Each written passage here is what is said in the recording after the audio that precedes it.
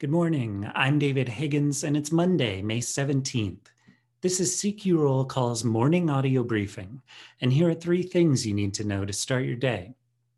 The House is tackling two bills this week that stem from the January 6th attack on the Capitol.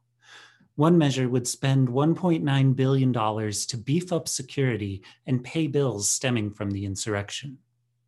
The other bill would create a commission to study the attack. It would be modeled after the 9/11 Commission, with 10 seats split equally between Democrats and Republicans. Next, the House also plans to vote this week on legislation to condemn and investigate hate crimes, particularly those targeting Asian Americans and Pacific Islanders. The House will also consider a drug-related bill that didn't get enough support to pass under suspension of the rules last week. And the Senate is taking up a research and development bill to authorize more funding for the National Science Foundation. And finally, the infrastructure plans from President Joe Biden and from Senate Republicans didn't explicitly mention cybersecurity, but that could change.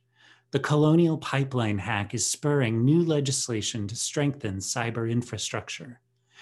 The House Homeland Security Committee plans to mark up a new bill next week dealing with pipeline security.